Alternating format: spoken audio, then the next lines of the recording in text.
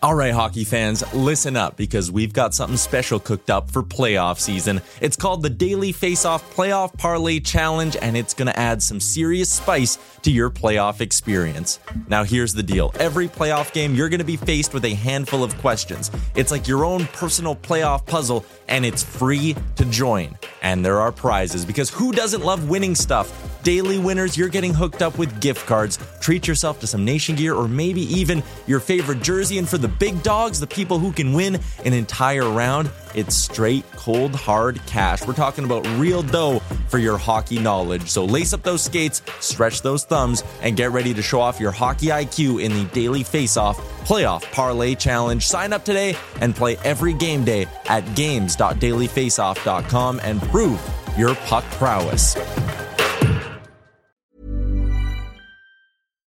One size fits all seems like a good idea for clothes until you try them on. Same goes for healthcare. That's why United Healthcare offers flexible, budget-friendly coverage for medical, vision, dental, and more. Learn more at uh1.com.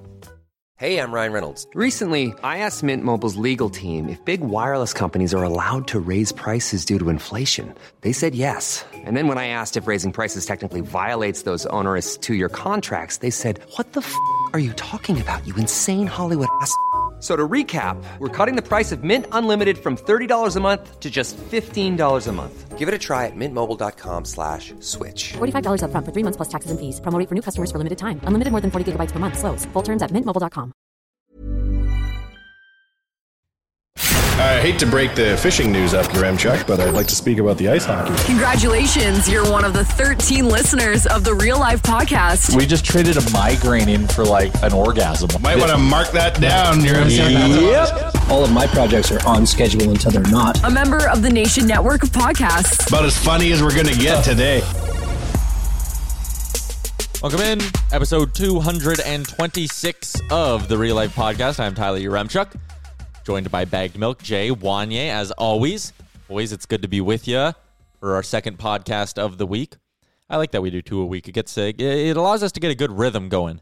If you have a certain amount of time to talk about nothing, double amount of time will result in double amount of nothing talk. Or it's like a double negative, right? Like two negatives is a positive or something like that.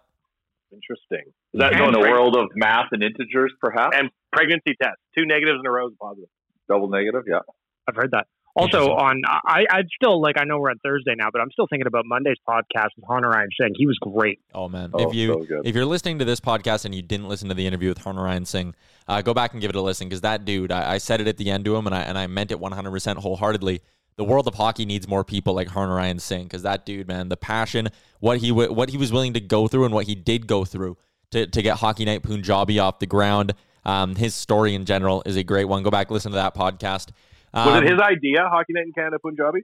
It wasn't necessarily his idea, but he was the first play-by-play guy. He's been, I believe, the only play-by-play guy they have. He tells the story of having to pay for his own airfare to get out to Toronto every Saturday to do it, and basically that's classy. Perfect. Sleeping in the Toronto airport, in Pearson Airport, and then flying home that night. Like, it was a great story. And I can't wait, honestly, until we get him back on the podcast, Wanye, because he would just casually drop hilarious Oilers things in there, because he is such a fan of the Oilers that he'd be like, well, this podcast could go on forever if we were talking about how bad the penalty kill was for years. And we're just like, oh, you're one of us. Yeah. He talks about how there's a deeper conversation to be had. Yeah, his family has a tradition. There's a certain, he said it was a pudding, right? Like that kind of thing that you have on birthdays. And he loved Wayne Gretzky so much that he would make his mom make this dish on Wayne's birthday so they could celebrate Wayne's birthday. Oh, he's one of us. Oh, yeah, he's totally one of us. Gary Gretzman. Speaking of one of us, the Edmonton Oilers lost, man, just an absolute legend, a giant in the Edmonton sports scene. I shouldn't even say Edmonton sports scene. Edmonton in general lost one of its greatest citizens earlier this week with the passing of Joey Moss. I mean, everyone's had their chance to go on Twitter and read through what former players, what fans, what members of the organizations, both the football team and the Oilers, have been saying about him. It's almost like it's so sad that he's gone, but all these memories and all these stories flooding in and getting one, not one last chance, but a chance for everyone to focus their attention on what he meant to the community. It's really been great to see, and I'm just going to open this up now if anyone else wants to talk a little bit. And we're going to talk to Sam Gagner in a few minutes about it as well. But just kind of everyone's thought on the loss of Joey Moss, but also the outpouring of support we've seen. Okay, everybody, don't go at well. Moment of silence, of course. Well, fair enough. Well said. It is so. This is literally a loss for the city. It is, and it's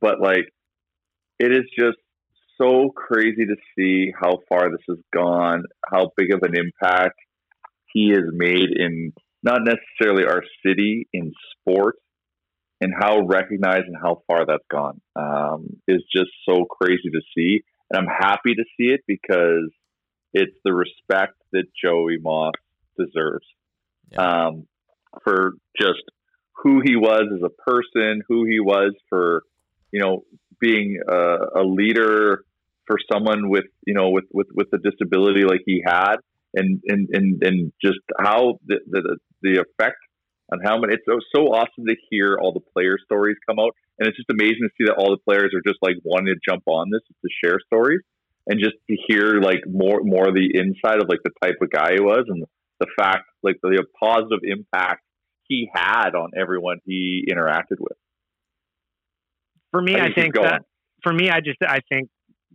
when the news came out Monday evening, Tyler actually called me to tell me about what happened, and I was stuck to Twitter that whole night because it didn't matter what era of Oiler, or even a lot of players that didn't play for this team, how much Joey meant to them, and just seeing the levels of support and the tributes to him and the kind messages and just the different stories from different people, whether it was an Oiler like Craig Simpson, who came here in the late 80s, or, Connor tweeting out, or Nuge tweeting out. It was really heartbreaking, man, because he meant so much to the city, and he had such a passion for life, and everything about him was great. Even I was driving around, I was running a couple of errands before we started recording, and I saw an ad of him on one of, I don't remember what he did ads for. It was on the side of a truck as I was kind of sitting. Winifred Stewart Association.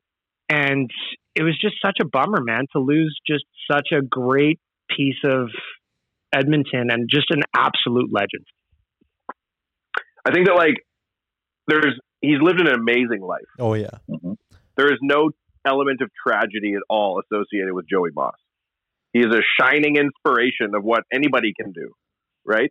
Like, challenges or no challenges, that guy was extremely good at an extremely important job of not being the dressing room attendant in terms of cleaning, but like holding the room together, right? You imagine like those late 80s teams when he first came on board, how good they were, and to have a calming presence like that in the room. It's such an interesting story. And that's what Gretzky. Oh, sorry, buddy. No, I was just saying that, and that is what a lot of the players talked about was, after a win, after a loss, like no matter how tough things were going at the time, like you saw Joey and he helped you put things into perspective. Mm-hmm. I thought that the stories about him, just as you said, being fun, right? Just being a guy who's shaken off a loss. It doesn't really matter to him, right? It was crazy, the Sam Gagner article. I know we're going to get to him in a little bit, which is crazy in and of itself, but saying, his favorite part of his 8-point night was Joey Moss hanging out. Like, oh my goodness, Sam Gagner, you're a hell of a person, and Joey Moss, you're a hell of a person too. Well, and I loved, again, reading all the stories and the articles and everything that came out about him was a lot of fun, as much as it was sad, but it was also fun. Like, I love the idea that he would be in the dressing room just chirping everybody, being one of the boys, and learning about how he loved to wrestle with the guys, and they wouldn't let him win by any means. And it was a battle, and he was one of the boys, and he was a bright spot for everybody, whether they were a current Oiler or not, or if they came back to the city, everybody wanted to see Joey Moss. And I loved it. A buddy of mine for a short time was one of the assistant trainers of the Eskimos, like on the medical team somehow or other, like helping with whatever. And he told me a story that Joey would wrestle guys on the team, like the big offensive lineman would wrestle him, And if he lost, he had to dunk himself in the ice tank, right? He'd like jump into the ice tank and get out. My buddy was like, there was nothing more pure in this world than watching Eskimos watch Joey have to dunk himself in the ice bath and jump out. He's like, it was my highlight of my job there. Another thing too, like I was talking to Dave Jameson at TSN 1260 who said he would sometimes go under the cold water and wouldn't come up for a few seconds, and people would look around and be like, is this okay? Like, does he usually do this? Like, most people can't do this. And then he'd jump up and like let out a big yell. Apparently they used to tell Eskimos when they got to town, or there was a thing that would go around when a new player would come to town, like, you better show Joey Moss respect, because no matter how many Grey Cups you win, no matter how many CFL All-Star teams you're on, you will never, ever mean as much to the community as Joey Moss. And I think that's even true from an Oilers perspective. You go back 100% through every Stanley Cup, through every last place finish, through every head coach, through every GM, through the 2 arenas, through it all. Joey was always there in his seat. And I think it's going to be heartbreaking to have that seat empty next year and for him to not be around. But I will say this, and this is where the Oilers as an organization are always good. They're great at honoring their own. And I'm sure they have just some really, really heartfelt and meaningful ways to honor Joey coming down the pipeline. And it'll be great to see what those are. What if it was up to you guys, like, there's not enough. There's not enough. You're 1,000% right. But like, what's just kind of some of your guesses, if we're just kind of workshopping here, like, that the Oilers could do? I loved the idea. Personally, I'm a big fan of Tarzan Boy as the win song, but if they changed it out to La Bamba for Joey, that would be great. I love the idea I saw of renaming the community rink after him. That would be great. I would even like to see them rename the dressing room after him. That would be great. Just, I don't know what kind of ideas you guys had, but just like Jay said, there's never going to be enough. And as Tyler said, you know, we've made fun of the Oilers plenty of times on this podcast, but I know they're going to do a great job. Yeah, they'll do a good job. Like, the big thing is just you got to try to capture his legacy. It's the biggest thing. And so, you know, like, make sure his seat remains empty for all eternity. You know, naming the rink. Having a statue of Joey Moss beside Gretzky, like, they're like, Joey's at a higher level than Wayne Gretzky. And Wayne Gretzky, I think, would be the first to tell you that. Oh, yeah. That interview that he did was amazing. And when he's talking about how he gave hope to parents of kids who have developmental challenges, right? And they saw that Joe was leaving a very normal life, right? Which I thought was a very interesting way to put it. And then at the end, he's like, oh, he's been my roommate off and on for years. Like, what? You were Wayne Gretzky's roommate off and on for years? Of course you deserve a statue. Like, it would be cool if they made a statue of, like, Joey standing beside and looking up to Wayne Gretzky, or vice versa, or a statue of Wayne, like, because those two are so synonymous with one another. And I know I just butchered that word, but because Gretzky is why Joey is here, right? Is the whole reason why he was able to come work for the Oilers. But then Joey made it so much more. Like, Gretzky obviously knew there was something special there, and that's why he brought Joey in. So, like, it's important that those legacies are connected. And so you've got to reflect that. And I just think, like, making sure that the Oilers are supporting all of Joey's work that he did in the community with his charitable efforts and all that stuff, making sure that stuff doesn't go away. I think that's super important. I would put his plaque or statue or whatever type of memorialization they do in the room, because I think where his impact was felt the most wasn't by the fans of the Oilers, but it was like a private relationship with Oilers throughout the years, right? And I think, like, interesting your point about, like, his legacy, like what he stands for. I think Gretzky, like, put it very well, right? Like, he was there as your friend, and he didn't care about sports. And, like, in a town where Oilers get shouted down at the 7-Eleven for not blocking shots and shit, there was probably a lot of times where it was just relief to have that kind of as an anchor. That's his legacy, I think. Jay, you mentioned the idea of leaving his seat empty for all eternity, and at TSN 1260 we did a whole day where all we talked about was Joey Moss, and we had listeners texting in stories, and there was one who talked about how his local grocery store had a Down syndrome boy who worked there, and he'd see him all the time, and he'd like to talk about the Oilers with him whenever he'd see him. And you know, one day he's getting his groceries, he's talking about the Oilers, said something about Joey Moss, and this other boy with Down syndrome leaned in and said, Joey Moss is my hero. And for me, I think of that seat, and I tweeted it out.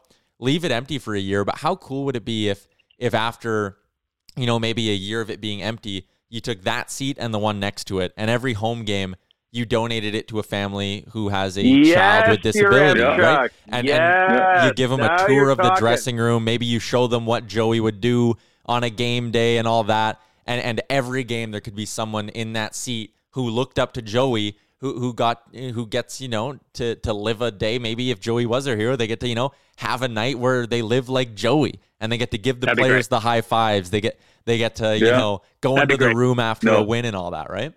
Bravo. Chuck, I'm going to promote you. That's a very good idea. I'm going to promote you to the highest level of media. You're Low Tide now. That's a very good idea, dude, Low Tide. Good job. I wonder, I know it wouldn't look necessarily aesthetically pleasing, but I wonder if they could maybe replace Joey's seat with just a bright orange version of it or something. I think that would be everybody in the arena knew that was Joey's spot. But I love the idea of having a kid orange and green. That would mean the world to him. Of course. I love that.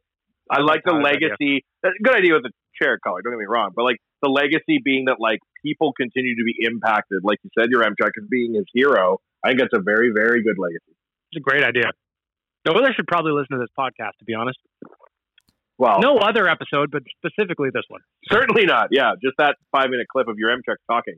I have a feeling there's certain layers within the organization that might already. The usher in section 116. Exactly. We're already inside the building. We're throw me out once. Yeah. Well, one of the Oilers players who had a real special connection to Joey Moss, and he did it beautifully in the Players Tribune. It was Sam Gagner, and he's joined our podcast before. He's going to join us again in just a second here. But the bond those two had, I should say, was obviously very, very tight. And every former player who's come out has said just some great things about their memories of Joey. And I think over the last couple of days, I've really liked how the stories have been lighthearted a lot, because that's what Joey was all about. He was always putting a smile on your face. And I think it gave the fans an even closer connection to Joey Moss in a way, because like you said, Wanye, everyone in the community loved Joey, but it's just something different between him and the players and the staff. So we're going to give Sam Gagner a chance to talk a little bit about that now. He joins us on the Real Life Podcast. Sam, as always, thanks for your time. And Sam, obviously want to talk to you a little bit about your relationship with Joey Moss and what he meant to not just the community, but to the Oilers as well. And I'm sure you've seen it online. Just the outpouring of love and people sharing their memories of Joey over the last 24, 48 hours here has been incredible. The community obviously just love this guy. And even if you never met him, you had a connection to Joey Moss. But can you maybe talk a little bit about what that connection was like in the room between the players and Joey? Yeah. You kind of felt that the first day that you got in the dressing room, just kind of the aura that he had around him, just the type of person that he was, the impact he had on that dressing room. He'd been there for so long and kind of like generations of players. He'd been around them and you hear the story of Wayne Gretzky and how he became part of the room. And, he's just one of those guys that, every day he came to the rink, he put a smile on your face and really put things into perspective for you. And, he was such an important part of everything they do in Edmonton in terms of, creating a family atmosphere. There was no one better than Joey Moss. And, we were able to develop a really close relationship with him. We, the group we had in Edmonton when I first got there were a young group, and we would take him for dinners and, go hang out with him away from the rink, which was, it was incredible. And, we got to learn so much from Joe. So it was, a really, fun time in our lives and, something I'll cherish forever. Sam, for me, one of the most interesting kind of things was, on Monday evening as the news was coming out, former Oilers, current Oilers, players from around the league that never played here, other teams sending out notes about Joey. Was any of that a surprise to you, just to see the outpouring of support from around the league? Or was this a guy that no matter who you were, you got a little bit of time with him and it just made a world of difference? Well, yeah, I know personally when I got a chance to play on other teams, you know, I would say to guys, you know, when we come back to Edmonton, it was, hey, do you guys know anything about Joey? We got to get Joey over to our room. So I would always get the trainers to bring Joey over, and you know, it was, you know, for me, it was like you just pick off where you left off, but just getting a chance for him to interact with some of the other guys on other teams, and for them to see the impact he had on the Oilers organization, it was, you know, after a while, everyone just, you know, Joey becomes synonymous with the NHL, and everyone knows his story and you know, how much he means to our room. So it was, he was just a really incredible person. You know, the impact that he made, you know, even though he's passed on, it's going to continue to live on. So I think he's, you know, I could sit here all day and talk about, you know, Joey stories and kind of the legacy he's going to leave. And, you know, as much as it's a sad day, it's also, you know, I feel like it should be a celebration of everything he's able to accomplish and the impact he was able to have. Yeah, and I've really enjoyed that as well, how these stories all have such a positive angle. Like, you won't find anyone in Edmonton who will say a bad thing about Joey, and if someone has a story, it's one that usually leaves you smiling or laughing. Last time we had you on the pod, you shared the story about your 8-point night, and at the end, you were sitting and having a beer with Joey, and to me, like, a night where you make history, it ends with you just sitting in, as Joey would say, a cold beer. Like that, to me, that just shows how ingrained he was in the fabric of this organization, that on a historic night like that, it still ends with you sitting and having a beer with him. Yeah, absolutely. I mean, you know, I think that night was, you know, obviously really special from a personal standpoint. And, you know, it took me a while to get out of the rink. I get a call from Wayne Gretzky. I get a call from Paul Coffey, you know, Oilers Hall of Famers. And those were really, really special moments. But at the end of the day, the number one moment for me is, you know, I'm getting ready to leave the rink, and Joey goes to the back and gets a couple beers and brings them to me. And he said, you know, he wants to celebrate because he's proud of me. And there's like, I can't even recreate that feeling. You know, it's sad to think about the fact that I'll never get that chance again, but I'm going to cherish all those memories. I got a chance to this year at the Christmas party sit with him for the whole dinner, and you know, just chat again, have another beer. And you know, over the last few years, Joey had kind of been slowing down. He's around the rink a little bit less, and you know, you kind of knew this day was coming. So you know, to have that night this year, it was a really special night for, you know, for myself. And then, you know, getting traded back to Edmonton for a second time and getting a chance for him to meet my kids and, you know, everything that goes with that. I mean, I certainly don't take that lightly. And it was, you know, everything about Joey, it's, he's just an incredible person that's, his impact's going to last forever. One of the tweets that the Oilers shared the other night was it going back a ways. It was from 2013. It was a picture of you and Joey that you put out from the wrestling night. And I think a lot of people don't really understand what that story was. So I'm just hoping you could just quickly run us through that evening and what it meant, because the photo's incredible. Yeah. I mean, I have a couple good wrestling stories about Joey, but that one in particular, it was his 50th birthday, and Ryan Smith put together a team party for him where we, you know, where he brought in a ring, and we had a couple amateur wrestlers come in, and they staged this entire event. And you know, at the end of it, we, you know, pushed Joey in the ring and said, "Hey, you're up," and he got to go in and pin the wrestler and win the match. And I don't know if you guys know anything about the history of, you know, us staging wrestling matches in the dressing room, but Joe didn't win too many of those matches. We didn't let him win. So when he won this match, he was so fired up, and we all, you know, we all got together and we picked him up over our head and we like started chanting his name, and he was so pumped up, and it was just such a great night, such a great tribute to him. And, how much he meant to us. So, it was certainly a night I'll never forget. I love that you bring up that you didn't just let him win. And Paul Coffey, when he was on TSN the other day, he was talking about how, you could give it to Joey, but he could give it back to you as well. And he shared the story of when his first game back in Townsend's being traded, Joey told him, have a good game, but not too good of a game because he didn't want him to win. Do you have a good story of Joey like razzing you in the room, or was there ever a good Joey Moss prank that he pulled on you?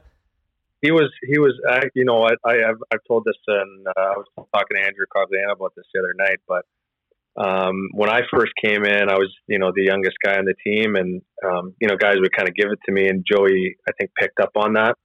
So he was so hard on me, but so funny. We would just kind of go back and forth, giving it to each other. And, I was at that age, I didn't pick up after myself, and I was, whatever. So I would have Joey come get me from the complete opposite side of the dressing room, walk me all the way over to where my bag is, and be like, "Are you kidding me? You're not going to pick this up?" And I'm like, "Joey, you went out of your way to do this instead of just picking up the laundry bag, right?" That's, he took great pride in his job, and I was making his job harder when I'm picking up my laundry. So it's just stuff like that you always remember. For us as fans, I think, the national anthem that he loved to sing, just enjoying the moment, all of us got to see and appreciate that when it came to Joey. But maybe is there something that maybe the fans wouldn't be privy to know about this guy? Because just the outpouring of support from players and the league in general, is there something that we didn't know about him? Well, I mean, I think we were just able to develop a personal relationship with him, right? I think that was the biggest thing. I mean, like I said, with our group, we took him out to dinner all the time. He had sleepovers at our house. We had an extra room at our house, so he'd stay over and just hang with us. And you develop a personal relationship that comes with that. And I think at the time you're thinking, well, this will be great for Joey. He'll get to see us away from the rink. And and looking back on it now, it's like, no, this was great for us. The chance, to hang out with him away from the rink, and it was just the most special time. Buddy, sorry, I'm just on a call. Okay, thanks. Yeah. Okay. It was the best time ever. We would drive around Edmonton, and he would bring, he'd bring his overnight bag. And so in his bag, he'd always have his James Bond GoldenEye soundtrack CDs, right? So he'd put those on in our car, and he would, wherever we're going, like say we're driving to dinner, it took 20 minutes, he'd be screaming, singing this in the back. Be like, just like, and looking back on that, it was so much fun. I remember a time we took him, he's a huge wrestling fan, right? So he's like, we got to get tickets to this wrestling event. So we're like, okay, we look it up. It's at the Cineplex. It wasn't even like a live event. So we're like, we're not going to this, Joe. And he's like, yeah, we are. We're like, there's going to be nobody there. He's like, okay. So we get there, and we're the last people to show up. The theater is packed. We can't get a seat. So we're like thinking Joe's going to be bummed out, right? Like we can't get a seat. He was so fired up because we actually had to sit on the stairs, and we're right in front of the screen on the landing. So instead of sitting down the whole time, he got to run around on the landing, and like when the wrestlers would do their signature moves, he would go up through them. And so like the entire theater's looking at him, and we're like thinking, maybe he's embarrassed by this. And nope, he was so fired up to be there in front of all these people, and he was the big show, and it was just the best. And just those memories, you learn so much from that, right? I feel so fortunate to have developed the relationship with Joe, and it means so much to me. So yeah. Oh, Sam, we really appreciate you giving us some time today. It's obviously a huge loss for the hockey community, the football community, and obviously you guys had a really close bond. So we appreciate you giving us some time today. Yeah, thanks, guys. And also, we'd be remiss if we didn't bring this up. Congratulations from everyone at Oilers Nation on your new contract. I know a lot of people in Edmonton are going to be rooting for the Wings next year, so congrats on that. Yeah. All right, thanks very much. I appreciate it. Thanks, Sam. All right, see you guys. See ya. Big thanks to Sam for giving us a few minutes on the Real Life podcast today. Just a very well-spoken guy. And I mean, is he the only Oiler now to appear on our podcast twice? Which again, just speaks to how great of a person Sam is. I mean, he didn't care who it was. If they wanted to talk about Joey, he was down to share some memories, which was great. You're also calling him an Oiler despite him being under contract elsewhere. He'll always be an Oiler. Once an Oiler. Teams ago, we should have signed that. Just listen to that interview. Seeing the article he wrote, like, why the hell don't you bring that guy back? Like, and why was some lucky young scribe around town so incorrect when he said he was supposed to be captain? I wonder every time he opens. So correct. Well, I was correct. If Ralph Kruger wasn't fired over Dallas Aiken, and it was still the coach, you would be right. There'd be a statue for you with that right prediction. Just me gesturing in the air wildly with a beer in my hand. Yeah. I think that Sam Gagner is a cut above, man.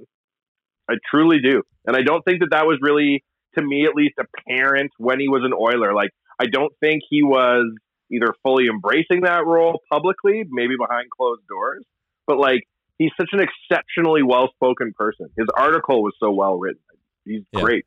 And to hear him just talk about, tell the story about when he lived with Robert Nilsson and Andrew Cogliano, and they always had an empty room for Joey to come have sleepovers at their place. He went on a date with his wife early on. Like, what the hell? The best.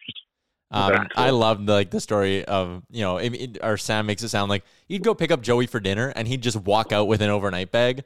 And it was kind of like, oh, man, you sleep over tonight, Joey? All right, man. Or the other story I loved in there was when Joey said he wanted to go to the WWE event. It's just a screening of WWE at Cineplex, and they get there, there's no seats, but Joey spends the whole show running up and down the platform, doing all the wrestlers' signature moves. The story of the 50th birthday they threw for him with the wrestling and Joey getting to win the wrestling match. Bagged Milk. They had a big wrestling event, right? They brought in wrestlers? Yeah. So Ryan Smith held it for Joey's 50th birthday, and they brought in a ring. They brought in a bunch of local amateur wrestlers, and the climax of the evening was Joey heading into the ring, pinning the villain or the champ at that point and getting the belt. It is the best. Yeah, man. Yeah, you're right. There's guys like Sam Gagner, too. That's the type of guy you want around your organization. We thank Sam again for his time. Beg Milk, in that interview was there anything that sort of really jumped out to you other than Sam Gagner's child walking in at some point and deciding he wants it on the interview as well, which is what that brief interruption there was. It is real life after all. I just really enjoyed hearing how much Sam Gagner loved Joey Moss. He talked about when he talked about coming back to Edmonton, because first of all, it's amazing that Sam Gagner is 31 years old, because it feels like he's been in the NHL for 200 years at this point. Yeah. But when he would come back with a different team, he would introduce a bunch of opposing players to Joey, and Joey would just win them over instantly. It's just, no matter who you were, what team you played for, if you were coming to Edmonton, you were probably going to interact with Joey at some point, and it was never a bad time for anyone. That's like why I was even impressed by a guy like Max Domi. Never played at Edmonton, but tweeted out a really nice, just heartfelt condolence message for Joey Moss and what he meant, and seeing all the other NHL teams do it. Like you said, this is bigger than just being an Edmonton Oiler or an Edmonton or for the football team. Like, Joey was everything to everyone. And I think, to be honest, Sam's such a pro, and how he closed out the interview by saying, when I first got here as an 18-year-old, I thought we were doing Joey a favor by hanging out with him, but then you very quickly realize that Joey was doing us a favor by spending time with us. And it was just, you see the connection they had, you see how much it meant to him. And it was just really lovely to hear him tell some of those stories kind of behind the scenes that we as fans wouldn't ever get a chance to see. But as a fan, I got to say, the video tribute that Josh Park put together. Unbelievable. Yeah. Man, I was cutting onions at my house that night, I'll tell you. Mm-hmm. The way he did the anthem, the 2006, like the clips that Josh put in that video from 2006 and Joey doing the anthem was just, I'll never forget those. Every time he did it, I loved it. Mm-hmm. Yeah. I remember a buddy of mine one time when I was in high school, I was thinking of Joey Moss stories.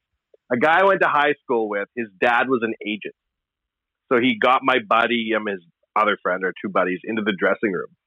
And he said, my friend went to the dressing room once and one time alone, like the mid-90s, late 90s. And we were pretty little still. And he's like, it was crazy, man, because all of a sudden, Joey Moss was behind me with a vacuum trying to vacuum my feet out of the way. And he was like, what the heck? And he moved over and Joey kept coming at him with the vacuum. My buddy had no idea what to do. And so he like panicked and Sparky Golchiski came over. He's like, he's just messing with you, man. It's fine. And he was like, oh shit, I thought I'd offended him. He's like, no, he's just bugging me. But when he wanted to clear the room, when he decided that the interviews are over, he'd fire his vacuum on and the room would clear out of reporters. Oh yeah, like Jim Matheson tweeted about that as well. Like, did he? Oh yeah, if you're in the room and then you're in the middle of an interview, but it's Joey's time to like vacuum, he doesn't give a shit if you're Hall of Fame writer Jim Matheson. Like, he'll run you over. And that was great. There was another texter to the radio station the other day, shared a great story. They worked at Rogers Place as a camera operator and like, doing the production stuff. And he went up to the Starbucks to get a coffee that's by the rink, and it was closed. So he came downstairs where the rest of his coworkers were. And he was like, hey, guys, heads up. The Starbucks upstairs is closed. And I guess Joey heard it. And the texter said that Joey brought over like the coffee machine and cups of coffee for everyone. And then told this guy, this is my birthday and Christmas present to you. And like just some complete stranger. But Joey hears that they don't, the Starbucks is closed. You can't go get coffee. And Joey goes and finds coffee for him and brings it over. Like, again, it just shows, and his sister did a great interview the other day. Joey was just synonymous with making people smile, right? Yeah. He had a joie de vivre that was just like incredible. You know what I mean? He did everything at 9,000%. Yeah. And it didn't matter if there was, like Sam said, it didn't matter if there was nobody in the room or if it was in front of a building full of people. He gave it everything. And I think that's probably, Tyler, we mentioned it a little bit too, even when we were just before this. The video that the Oilers put out of Joey just kind of soaking in the moment of the fireworks, it was such a lovely kind of glimpse into his personality of living in the moment and just kind of enjoying what's happening around you. And Joey was the best probably ever at it. I think 2020 is a bit, and there's no sense stacking up additional things to be unhappy about. The thing that sucks about this is that he didn't have a last game with a chance for Oilers fans to say goodbye. Yeah. Yeah. But in another way, maybe that's good, right? In the sense that, like, he doesn't say goodbye. He's still there in spirit. Who knows? Yeah, and I kind of like that point as well, because it's not like no one's forgetting Joey Moss ever. I was going to say anytime soon, but that would be incorrect as well. No one's forgetting Joey Moss ever, man, and his legacy is going to live on with the Oilers for a long, as long as they're here, it'll live on. And like we said earlier, I know I would bet anything that the Oilers are going to do a great job in a tribute to Joey, and I'm really looking forward to seeing what they come up with. Yeah, it'll be good stuff. It will be better than Josh Park's video prediction. Thank you. Of course. Josh Park forever. Episode 226 of the Real Life Podcast. Give some love to one of our sponsors here, Twig and Berries. Winter is, it was here in Edmonton for about 4 days. And now I'm looking at the weather, and it feels like we went from fall to winter. We're jumping back to fall quickly. But either way, get comfortable, get warm. Essentials for the modern-day caveman at twigandberries.ca. No judgment, no shaming, no fancy words, just real men, whether it's for you or Christmas. Remember, Christmas will creep up on you. If you need a gift for that man in your life, you head to twigandberries.ca. Real men, real rope. No? Alternate? No? Okay. That could be. I like that. You can use I'm running my nutsack today, and I'm feeling good. I can't wait to get my Twig and Berries are happy. I'll tell you. I can't wait to get my hands on a fresh pair of nutsacks. Well, you need to leave your house because I can't be delivery Santa all the time. Oh, come on, man! Amazon trying to get them to you. You haven't worn underwear since March bag milk. Be quiet. Well, that's right. Of course. You're letting your Twig and Berries run wild. Mm-hmm. That's why I need the real Twig and Berries to, delicately wrap my Twig and Berries. The big point of this ad read is to tell everyone they can save 15% by using the promo code Nation15. So I'm glad no one cut me off before I got that out of the way. Promo code Nation15, twigandberries.ca. They got great products and they're local. It's always good to support local. Not that I've also heard that wearing Twig and Berries underwear makes your Twig and Berries look 15% larger when you use the promo code Nation15. Thank you. Only when you use the promo Nation15 code. has got multiple uses. I don't know if I Try can it handle everywhere that. and see what it gets you. Yeah, I can't handle that bag milk. I'm already in the red zone of alarm for Wang size. If I have another 15%, it's going to be detrimental to my game. Well, you're going to have to hook in an IV just in case, you know? This thing's got a right-hand turn in it already. I don't like this conversation at all. Well, you have the power to edit anything we say. You're the one who thought it'd be a good idea to have a sassy underwear brand for organic conversation.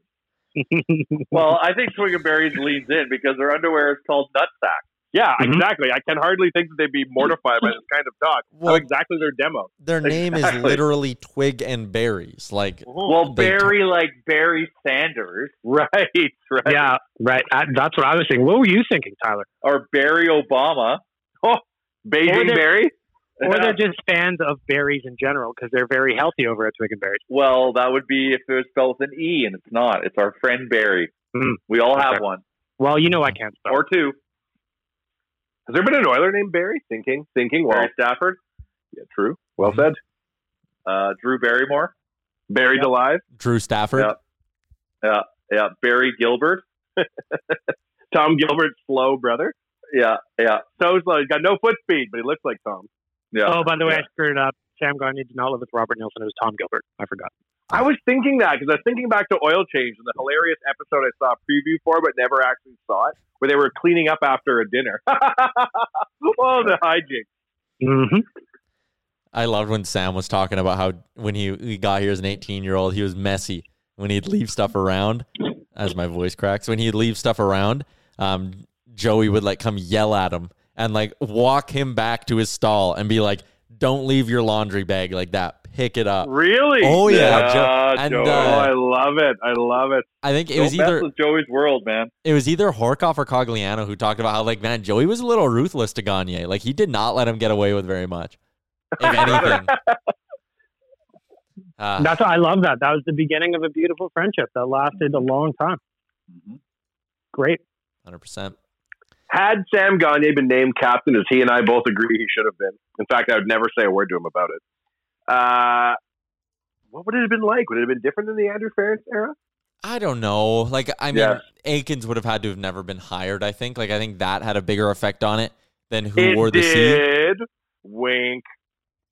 But I'm going back to that Gagne trade. Like, the Gagne trade tree is pretty sad to go down. Like, flipping him for Ted Purcell.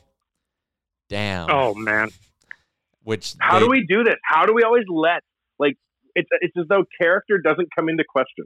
No. And then, but then what they do is they go out and say, we need guys with more character after trading away character players like Sam Gagne. And Matt Hendricks. Yeah. And then, of course, they flipped Ted Purcell for a gentleman named Matt Cairns, who they took in the third round of the draft. And Matt Cairns, he is a graduate of Cornell University, but he never played a game in the NHL. Well, I believe he works at Twig and Berries, doesn't he? No. Cornell man? Probably. Smart businessman go there. I would think that guys like Sam Gagne, who love the city and are productive to the point of 8 points in one night and were drafted by the Oil, who are only 31, I don't understand. I don't understand. They better have something where he's back here after. Like, this is where he belongs. Yeah. You'd hope. Him signing in Remchuk said he was an Oiler. Yeah. Well, always an Oiler. Him signing in Detroit makes a bit of sense. Like, you'd understand why Detroit wants a guy like that there. Dependable veteran, playing your bottom six, has some offense. But for him, like, I believe Gagne still spends his off seasons in, Southern Ontario. So that jump to Detroit. He does. I see him on Instagram doing leg lifts every 30 seconds in this giant ass house on the water. We did it, Sam. We did it. Or jumping into the frozen ass lake. And I'm like, man, there's not money in the world. I hate cold water is not my jam. Oh, buddy, you got to adopt the Scandinavian spa life. No. Man. Super hot, extreme hot, and then jump into extreme cold. That can't be Buddy, good it's for you. so good for. Oh, it is. The research would suggest otherwise, my friend. I feel if like you're in a hot tub and you grab snow and put it on yourself, you feel alive. Yeah, man. It's good for the body. It's good for the mind. Highly recommend it. Get it in your life. I'm a big hot tub guy. When we go to Finland, Yaremchuk, because it is going to happen, I will show you the sauna culture and routine that involves 140 degree sauna and then 4 degree, 8 to 6 degree lake dip. You're not afraid to get naked in close quarters with a man, are you, Yaremchuk? No, not at all. I mean, one of the reasons I'm upset at my beer league is upset at beer league hockey coming back is that I can't shower with the boys, you know? Now, hold on. There's a difference between being afraid of it and looking forward to it. You may have moved the dial too far for me. No, I'm actually like not being able to shower after beer league. We talked about this on a podcast before when we had Josh Park on. It's actually like really angering to me. I hate driving home and being sweaty. I know. Had I actually been in the Sam Gagner interview, which has been packaged up so clearly that it's nice to know that I'm so close. I'm on a podcast with Sam Gagner, but not actually getting to talk to him. I think next time we see him, that's the league question. True or false? The best thing about playing in the show was all the nudity. True or false? True or false? I can't see how he disagrees with that. Yeah, I mean, I Sam Gagner, Tyler Yaremchuk. Sam Gagner, Tyler Yaremchuk really wants us to ask you if the best part about playing in the NHL. Go to stand up, Yaremchuk, or go somewhere where your fellow human are having fun, and just put you in the middle as though you just drank a liter of apple cider vinegar, and you just sit there with Russian Judge Stoneface the entire time. I have an idea for an internet series, like a YouTube series, where it's just me interviewing people in the shower. In the shower. Like, yeah. You know, and not laughing at shit, even if the other person's dropping gold. No, and I think I'm also very good at that, not laughing at things, which is a talent I've worked hard. My dad taught it to me, all that kind of stuff. You guys want to hear a good Yaremchuk and father story? Yeah, always. We curl together now, like me and his friends who are his age, and then there's me, and I'm like more than half as young as these guys, right? Or half younger than them, however you phrase that. So you're probably like a third of their age, aren't you? No. My dad is, I think my dad's 57, 56, 57. So I'm about half his age. Aren't you 21? I'm 23. I just turned 23. Oh, mazel tov. Go on. So we only had 3 guys at curling because everyone was busy or whatever. And one of the guys was like, well, I'm going to go back to work. So see ya. He took his break from work to come and curl for an hour and a half. So it was just me and my dad, and he was like, so do you want to go up for a beer? And I was like, I whatever you want, I guess. And he was like, well, I guess we could go have a beer. So we went, and as I've said on the podcast before, me and my dad don't speak to each other very often. We spend a ton of time together, but we don't speak to each other very much. So we sat and had a beer in just complete silence at the curling club. That was our night, and then we had one. And he's like, "I could go for another one." I don't know why I get so much joy from that. Yeah, like where did you grow up? Like, Arkham Prison. The punchline is always the same, but I love it. And yeah, so we drank one. We sat close to the glass and watched the other curling matches go, and we finished our first beers. I had a Pilsner. He usually goes for Molson Canadian. But then he had a Pilsner for his second one because I think they were out of bottles of Canadian. He hates draft beer. I love draft beer. So I had a Wild Rose Alberta Velvet Fog. And so yeah, we finished our first ones, and he's like, so one more? And I was like, sure, one more. So we went and we sat and we We're had having a blast, clearly. Yeah, that beautiful moment. Yeah, you get the chance to have you have a chance to have a couple of beers with your dad and not say a single word. You got to jump on that. I cherish these moments. And actually before that, because you curl on like the bottom level and the bar's upstairs, right? He was like, here, give me your broom. I got to go have a smoke. I'll put it away for you. So he like went and put my broom in the car and smoked, and I like went and bought the beers and then waited at the table for him. It was hilarious. I had a great time. That's beautiful, man. Yeah. I imagine your dad is you with a mustache. Yeah. Hello, son. Yeah. Hello, Tyler. I am Trevor. He doesn't call me son. He usually doesn't like refer to me as anything. You just like, that's strange. He has like the voice where you know he's talking to you, so he doesn't need to say like Tyler or son or anything. He'll just be like, hey, and you're like, oh, yep, that's for me. There's something in your family's genome that makes you completely unimpressed with everyone you've ever met, especially, I would assume, one another. I didn't realize until 2 years into knowing you that my sister knew your cousin and I did too. And I remember her as being somebody who detested me on sight every time she saw me for 6 years socially out with friends. I was like, God damn, that chick hates me. Of course you're related. Yeah, it's it runs in the family. It's all good though. What are your family reunions like? Just a lot of crossed arms and blinking, or what? Very quiet. Yeah. Well, until we get drinking. I remember, so like my dad, both sides of the family are big, but my dad's side, like a lot of male cousins. I mean, a lot of cousins in general, but a lot of male cousins. We'd go to my Baba's house in Vegreville, which was an old house. And we would play fucking mini sticks in her upstairs living room, man. But like, it would have been when I was like, 7, 8, 9, 10, 11. And my cousins were all like 20, 21, 22, 23, 24.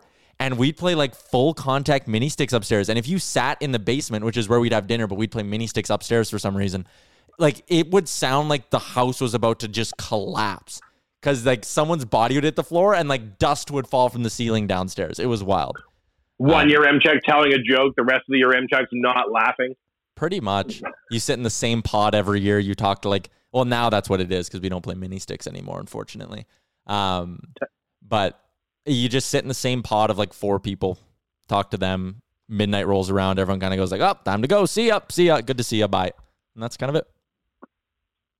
All right. Now you're all updated on my family life. That's why I listen to this podcast. Mm-hmm. What are your Remchucks up to? I've also decided that I don't believe them. I just imagine they're sitting there, like Wanye said, cross-armed with an episode of Corner Gas on, and they all just blink in unison at the screen. Click. That's the sound of them all blinking. At Christmas, it's the Sportsnet like highlight reel show. We just watch that on repeat. That's usually what's on TV. I remember that goal. I do remember that goal. I remember when he went around that guy. I remember that too. That's literally what it is. Does each of your Remchuk have a specialty skill, like yours obviously being a legit sports reporter at the age of 8? Does everybody have one cousin who like ripped up the AJHL for a few years, eventually went up to Alaska, played NCAA with Colton Parayko.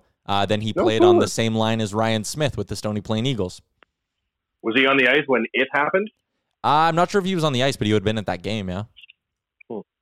All right, we got to switch gears a little bit here because we got OddsShark to talk about. We got sports betting to chat on. So, yeah. Wanye, this is the point of the podcast where we trade you. Good luck to everybody with your various pursuits. All right, I'm going to add in... It's not Scott Hastings this week. Like I said, he's on vacation, I guess, for one day, or he has the day off because, remember, he is a professional bettor. He does this for a living. He's been winning. He's celebrating his wins. Yeah, he has been winning. OddsShark.com, your spot for all your sports betting information. Become a smarter bettor. Use OddsShark as Joe Osborne answers the phone. Joe, this isn't like when we talk on the radio. There's no preamble. We're recording the podcast right now, so welcome in. What's up, guys? Let me just set this up. I didn't know if this was going to be video or... We don't use the video. We only use the audio. It's just better this way because we can all see each other's faces and whatnot. Okay, let me get this rigged up here. I got a little rig. What's going on, guys? Not much. Hoping to win some money, my friend. Yeah, we are. Joe, we're joined by Jay, one of the founders of Oilers Nation, and a gentleman who we refer to as Bagged Milk. We don't use his real name. I remember back in the day, people would get bagged milk delivered to their homes, but it seems kind of inconvenient, milk in a bag, right? Because you have you cut it with scissors, and then it's just kind of open in your fridge. And not my cup of tea. If I want to have a drink in my fridge, I want to be able to put the top back on it, right? So I like the way they're doing milk.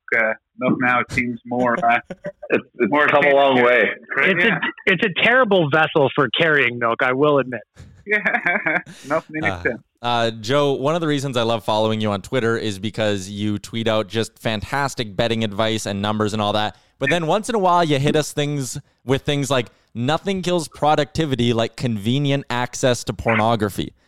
That's a tremendous tweet. It's true. It's very true. Like, it's everywhere. I'm a married guy right now, so I won't go into hardcore details, but, everyone goes down that rabbit hole with on YouTube and Wikipedia and stuff like that, but when you're talking adult cinema, it's a completely different story because your curiosity just takes over, right? Yeah. All right. We're going to do some sports betting. Just a general question about you. How long have you been with OddsShark for now? 5 years in September. So 5 years in September. I, like a lot of people, I was a hardcore fantasy guy. Mm-hmm. And, would mainly do like money line parlays and stuff like that. I was by no means was I a hardcore bettor. And then I kind of got my foot in the door there, and it kind of took off, and I learned more and more every day, every season. And it's an absolute blast. Every single game is a different puzzle, no matter what the sport. And you're trying to crack the code. And that's what I tell people, like people that don't know anything about sports betting. A lot of people would assume, Joe works in sports betting. He's probably going to, 9-1 every week in the NFL. But I could spend 2 hours looking at a game and come up with my pick, whereas my mom could say, well, I like that team because they're wearing blue. And she could win, and I could lose. You know what I mean? So it's like I said, a different puzzle every week. Sometimes it's impossible, but I love trying to crack the code. Joe, I'm the rookie. I'm the rookie bettor on the podcast. So every week I like to ask a rookie betting question. Sure. Hoping for some advice here. I got a DM on Twitter saying, listening to the podcast last week, Tyler was talking about parlays. As a rookie bettor, I recommend that you stay away from parlays. Would that be something that you'd agree with? Yeah, for the most part. It's when you're adding more things have to happen in a parlay, right? Especially if you're parlaying spreads and totals, like never mind money lines. Like if you want to do parlays, I would recommend just sticking to money lines for the most part. But like I couldn't tell you, and everyone who's bet has a story, or they're doing parlays with, 5 or 6 legs on it, and the one that looks like the sure thing is the one that loses. So I would say if you want to do parlays, stick to 2 teams and keep it to money line. And some people take betting a little bit too serious, like a lot of the betting snobs and the sharp types would say never do parlays. But keep in mind, like a lot of people out there, they're just betting $10 or $20. So I see nothing wrong. Like if someone wants to have a little bit of fun and do a bit of a long shot bet just for the entertainment sake of it, you're probably not going to win, to be fair. But sometimes those hit, and that can be an absolute blast.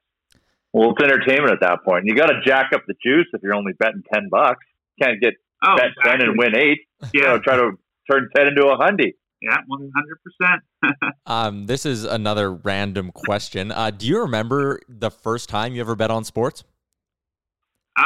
Yeah, we do. I grew up in New Brunswick, actually. Do you guys have Proline out there? Yeah. Mm-hmm.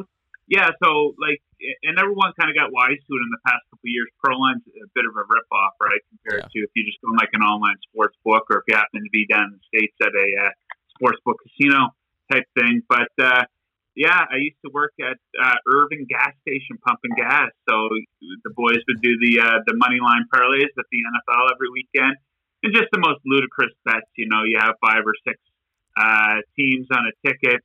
And so, yeah, we used to do those every weekend. Sometimes you hit one occasionally and walk out with a good payoff. But, yeah, just a little bit of entertainment for the weekend. Those were my introduction to betting. I remember the first weekend after I turned 18, I was more excited to be able to go buy Proline tickets than I was any other perk of turning 18, which is the legal age in Alberta. And I remember, like, my third day betting, I did a $5 ticket, and like the World Series was on that year. I did a $5 ticket that had like a couple of the World Series like player ones where you have to pick like which guy will get more hits or total bases or whatever. And it was like $5 into like 110. And for 18-year-old me, man, that still might go down as one of the best betting days of my life. There you go. Well, that's a life-changing sum of money at 18. At 18, man, like when you're drinking beer that's $15 for a 15-pack kind of thing, like winning $110, you're setting yourself up for a few months at that point. Yeah, you're the richest man alive. Okay, NFL Week 8, Joe. There's a couple games I want to get your take on. Sure. Tua Tagovailoa getting the start for Miami against the Rams. Yeah. That's quite the introduction to have to go up against Aaron Donald in your first game. And looking right now at OddsShark, it's a 3.5 point spread right now favoring the Rams. Your guy's supercomputer has the Rams winning by 1. What's your take on this game? Like, how do you handle a game where it's a rookie quarterback and you might not know what you're going to get? It's kind of guessing at that point, right? So, like, if you want to put big money on this game, I'd say it's probably a stay away if you're going to do, like, if you're looking to pick either the Dolphins or the Rams, because you don't know what you're going to get. And like I said, it's not really handicapping at that point. It's guessing. So you might as well flip a coin because we don't know what we're going to get from this guy. I'm a Dolphins fan, actually, so I have a lot of opinions on the situation here, but you got to keep the expectations in check. And I don't think it's fair to expect Tua to come out and have an exceptional performance out. He might have a pretty good game. I think a pretty good game is if he throws for 250 yards, 2 touchdowns, and 1 pick, for example. He's going to make a couple of mistakes, but that's just an assumption. I don't know. Like, we didn't get a preseason to see him go up against a higher caliber defense compared to college. So, yeah, there's a lot of guesswork here, but this game, it looks like a real defensive battle. Miami is coming on strong. They look like a really good defensive team lately. Of course, we saw what the Rams did to the Bears on Monday Night Football. Mind you, the Dolphins offense is much better than the Bears. But, it's a bit of a stay away in terms of picking a side. If I needed to, I'm a Dolphins fan. So I'd take the Dolphins there, of course. Start with your heart. At the plus 3.5. But it's a bit of a bad game situation for the Rams when you consider a couple of things here. First of all, it's on a short week because they played on Monday Night Football. The week before that, they also played a primetime game. Now they're traveling all the way to the East Coast to play in the early time slot. So, I don't know. Sometimes you can take that stuff with a grain of salt. That type of stuff can affect different teams in different ways, and maybe that is guesswork there as well, trying to determine if that's going to affect them negatively. But yeah, it's a bit of a tricky game. But if I needed to make a bet for that game, I would go under 46. Speaking of things that affect different teams different ways, bye weeks. You've been sending out a lot of info on this. I know you've done your research on it. Sure. What are some things you're looking at when betting on a team that's coming off their bye week? Just past performance under that coach, right? Like if you go back and say, the Houston Texans since 2005 after their bye week, that doesn't really matter because it's been a different coach, different quarterback, different defense. So it's all about how the coach prepares the team during the bye week and what type of preparation they're doing from a game planning standpoint. Like one that I looked at last week was that the Raiders, in their 2 seasons under John Gruden coming into this one, they had gotten absolutely obliterated out of their bye week. They were really bad. They got beat by, I think it was 20 points and 14 points, and one of those games were at home. And that was a big reason for me liking the Bucs there last week.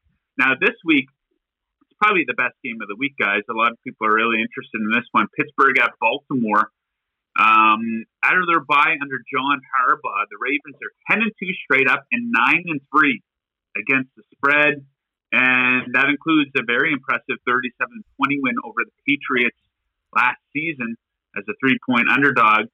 So they're really good out of their bye. The Vikings under Mike Zimmer have been pretty bad, 2-4 against the spread, and they have a really tough matchup in Green Bay. So that's something I consider. But, when you're handicapping these games, you just don't look at one thing.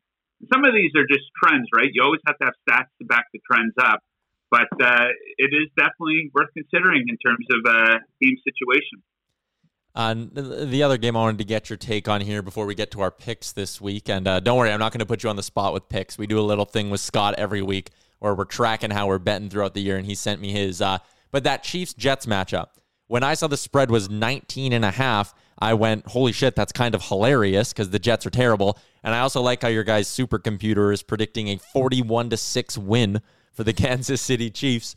When a spread is that large, like there's a part of me, and we talked about this a little on the radio Wednesday, which is why I sound so smart when talking about it, but like KC might take their foot off the gas a little bit, right? Well, the Chiefs brought Chad Henne in last week because they were beating the crap out of the Broncos, and he looked all right. He ran a touchdown in, if I'm not mistaken, and they beat them pretty good. But you look at the history. I think I tweeted this out earlier in the week here. Let's see if I can find it really quick here. I just got my computer here right in front of me. Very exciting for the listeners, listening to a guy score. This podcast never promises to be exciting, so it's on brand. Yeah. Nor entertaining. Nor entertaining. Okay, I like it. We're under promising and more so under delivering. I like the honesty. I can't find it here, but I think it was since the late 80s. There's been 12 instances of a team being favored by 20 or more points, and the team being favored by 20 or more points only covered in 3 of those 12 games. So they won every single one of them. There was no major upsets there. But, I think a lot of people were inclined to take the Jets in this spot. I'm not one of them. We've seen the Chiefs obliterate teams all the time. They win by 20 quite often, this version of the team with Patrick Mahomes. And even if they do take their foot off the gas, this Jets team is historically awful. What's to say if the Chiefs pull, some of their key players on defense, that the Jets are still even going to be able to do anything against them? I'm not betting on that one. One spot that I did like in this one is the Chiefs' first half at -11. So you look at the Jets. They have a league worst first half point differential of -11.57. On the road, they've averaged 3.3 first half points. The first half point differential on the road is -16.4. So, I think the Chiefs are going to come out flying. So Chiefs -11 in the first half. That's not a bad bet. I would assume that they'd be up by 13, 14 points at halftime. Any bets this week you're really liking? Any games that you go, ooh, that one might be where the smart money is? Yeah, there's one that's talking to me. It's the Titans at 5.5 against Cincinnati, in Cincinnati.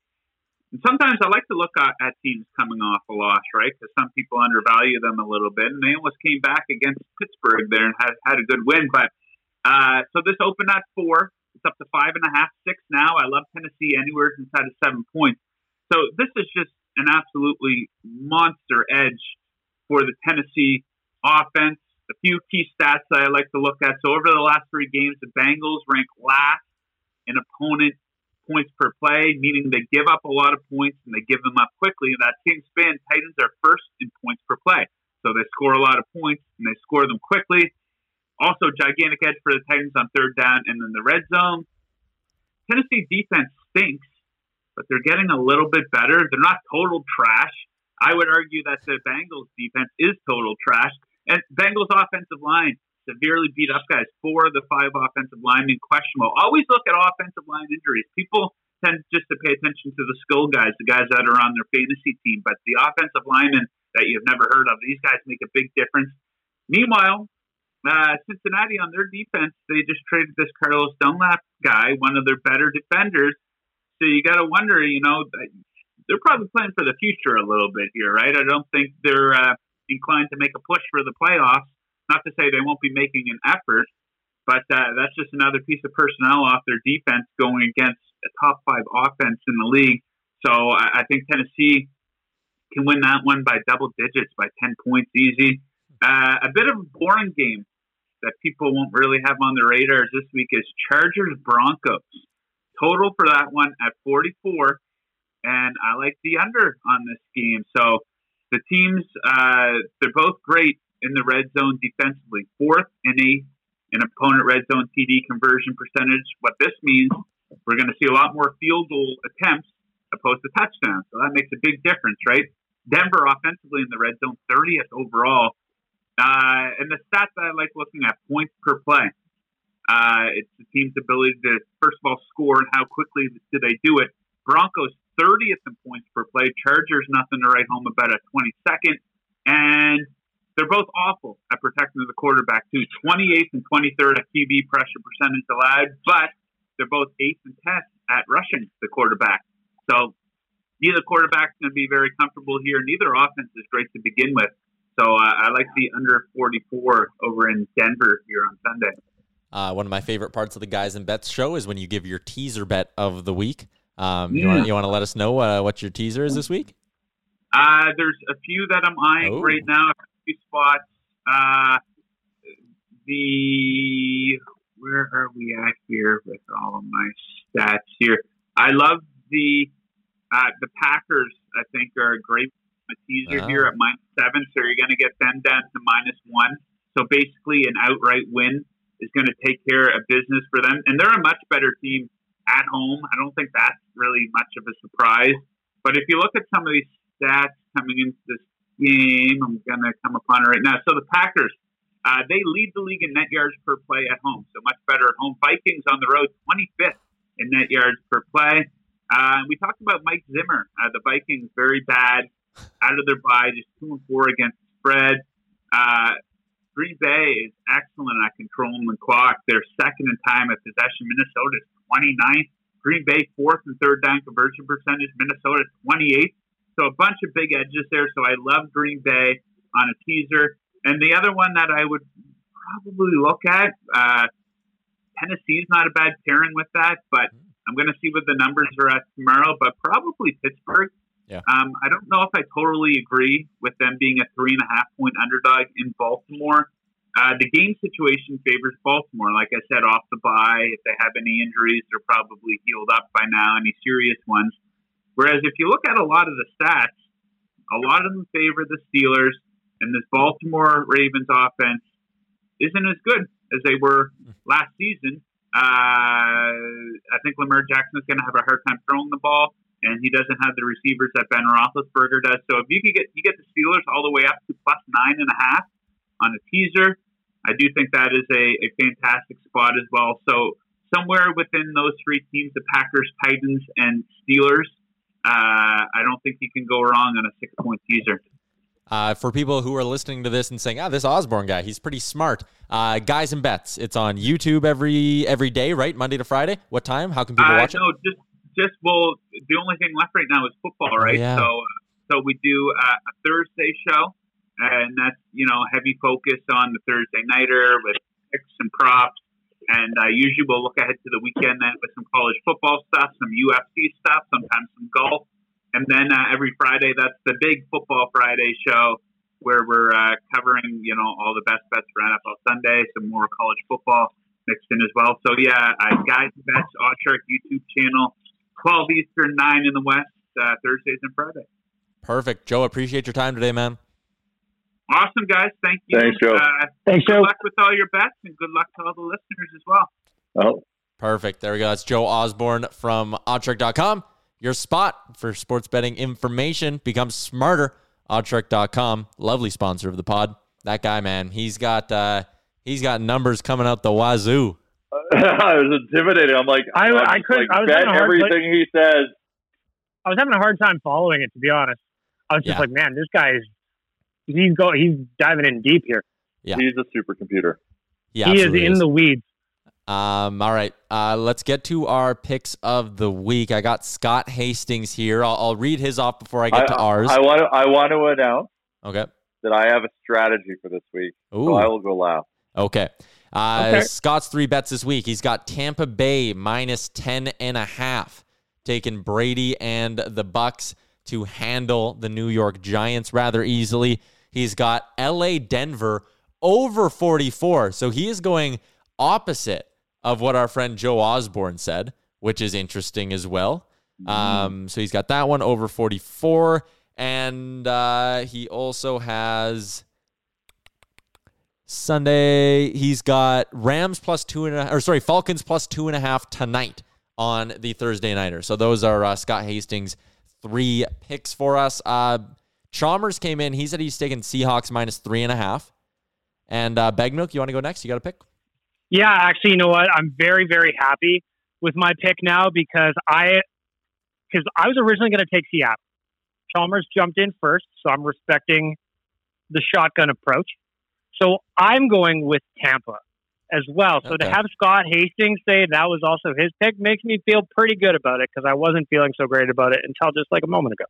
I am going to, it's not tailing Joe, but he said he didn't mind this bet. I know I'm going to be throwing the Packers in a ton of my teaser parlays this weekend, but I like this bet for them. They're 4-0 against the spread in their last 4 games as home favorites, while Minnesota, they're 3-12 straight up in their last 15 games as an underdog. This is a game that I think the Packers win, and they win rather easily. Packers minus 7 is my lock of the week. Jay, you did it? What do you think? Not with the hard I had a system, and I don't know if I have a system anymore. Bag Milk, are you? What's your record this year? I'm 5-2, aren't I? Yeah. So my strategy was to fade Bag Milk. That was my strategy going to this, because I'm like, fuck that guy. The math has got to balance itself out and work against him. But I don't know if I could take the Giants against Tampa. See, and I thought for sure, because my pick number, my other one, because I was kind of figuring you would go Browns over Vegas. So I was also... No, I'm not touching that game. I'm scared of that game. I was also eyeballing that one. I've taken the approach this year of we're in this together, and I'm always rooting for you guys to hit your bets. Like, we're 14-14 on the year. I want to see us end the year like 5-6 games over 500. I like the idea of, betting against each other. Okay. I find that to be fun also. All right. I think so too, but I would have been more comfortable taking San Fran over Seattle than the Giants plus 12.5. Like, they don't have, I know they don't have Saquon Barkley because he was my guy. I don't have him anymore on my fantasy roster. Oh man. Well, and it's like, so the way I looked at this, and I'm actually going to write this down to ask Scott next week, is I look a lot at points for, points against, because again, I don't know what the fuck I'm doing. And for me, New York they don't produce very much, and they allow a lot more. Their differential's minus 52, so that's where I settled on Tampa. And Brady's humming now. After last, he is humming. So I am not touching that. Talking about teaser bets with Joe, I think if you tease Tampa Bay down to 6.5 and tease the Packers down to -1, I can't see a way that loses. Yeah. So I'm gonna go with obviously see, I always wanted to take the Brownies, you know that. But Vegas beat Kansas City. They've got it in them. That's pretty lethal. Or did KC kind of take their foot off the gas? Lose like Tyler said. But KC wanted to win that game though. They didn't Vegas straight up beat them. The decision is yours. We are waiting for the. I know. Well, you threw me off. I kind of like the idea of taking Miami, but I'm just too scary. So I'm going to go with Buffalo. Has been so shitty the last couple of weeks. I think they're going to figure it out. So I'll take them -4. Buffalo -4. Jay's pick is in. So we got Chalmers at Seahawks -3. I'm on Packers -7. Jay's on Buffalo -4. Bag Milk, T-Bay -12.5. Scott's got Tampa on the spread. LA, Denver over 44. And the Falcons tonight, Thursday nighter, he's got them plus the points against the Carolina Panthers. All right, that's our Odd Shark segment. Big shout out to Joe Osborne for joining us. Entertaining dude. Always like catching up with Joe. That's going to do it for another episode of the Real Life Podcast. Brought to you by not just our friends at Oodle Noodle, which remember, 10% of all in-store proceeds go towards a local charity. Oodle Noodle, mwah, we love you very much. And our friends at Twig and Berries, use the promo code NATION15 for 15% off your order, whether it's for yourself or for a man in your life. Save 15%. Get your Christmas shopping done, early and a little bit more cost effectively. All right, episode 226 of the Real Life Podcast is over. Great job on making it through the entire hour of the Real Life Podcast. Don't forget to like and subscribe wherever you get your podcasts from.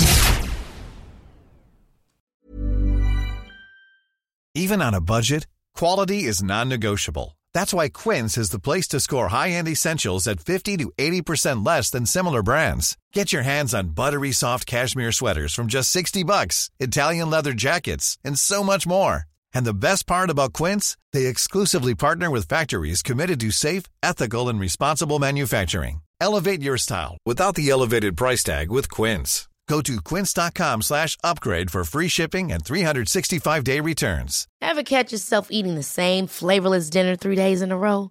Dreaming of something better? Well, HelloFresh is your guilt-free dream come true, baby. It's me, Keke Palmer.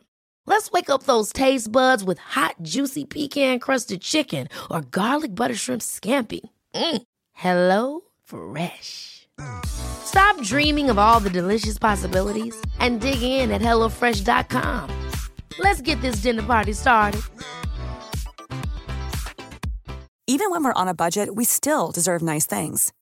Quince is a place to scoop up stunning high-end goods for 50 to 80% less than similar brands.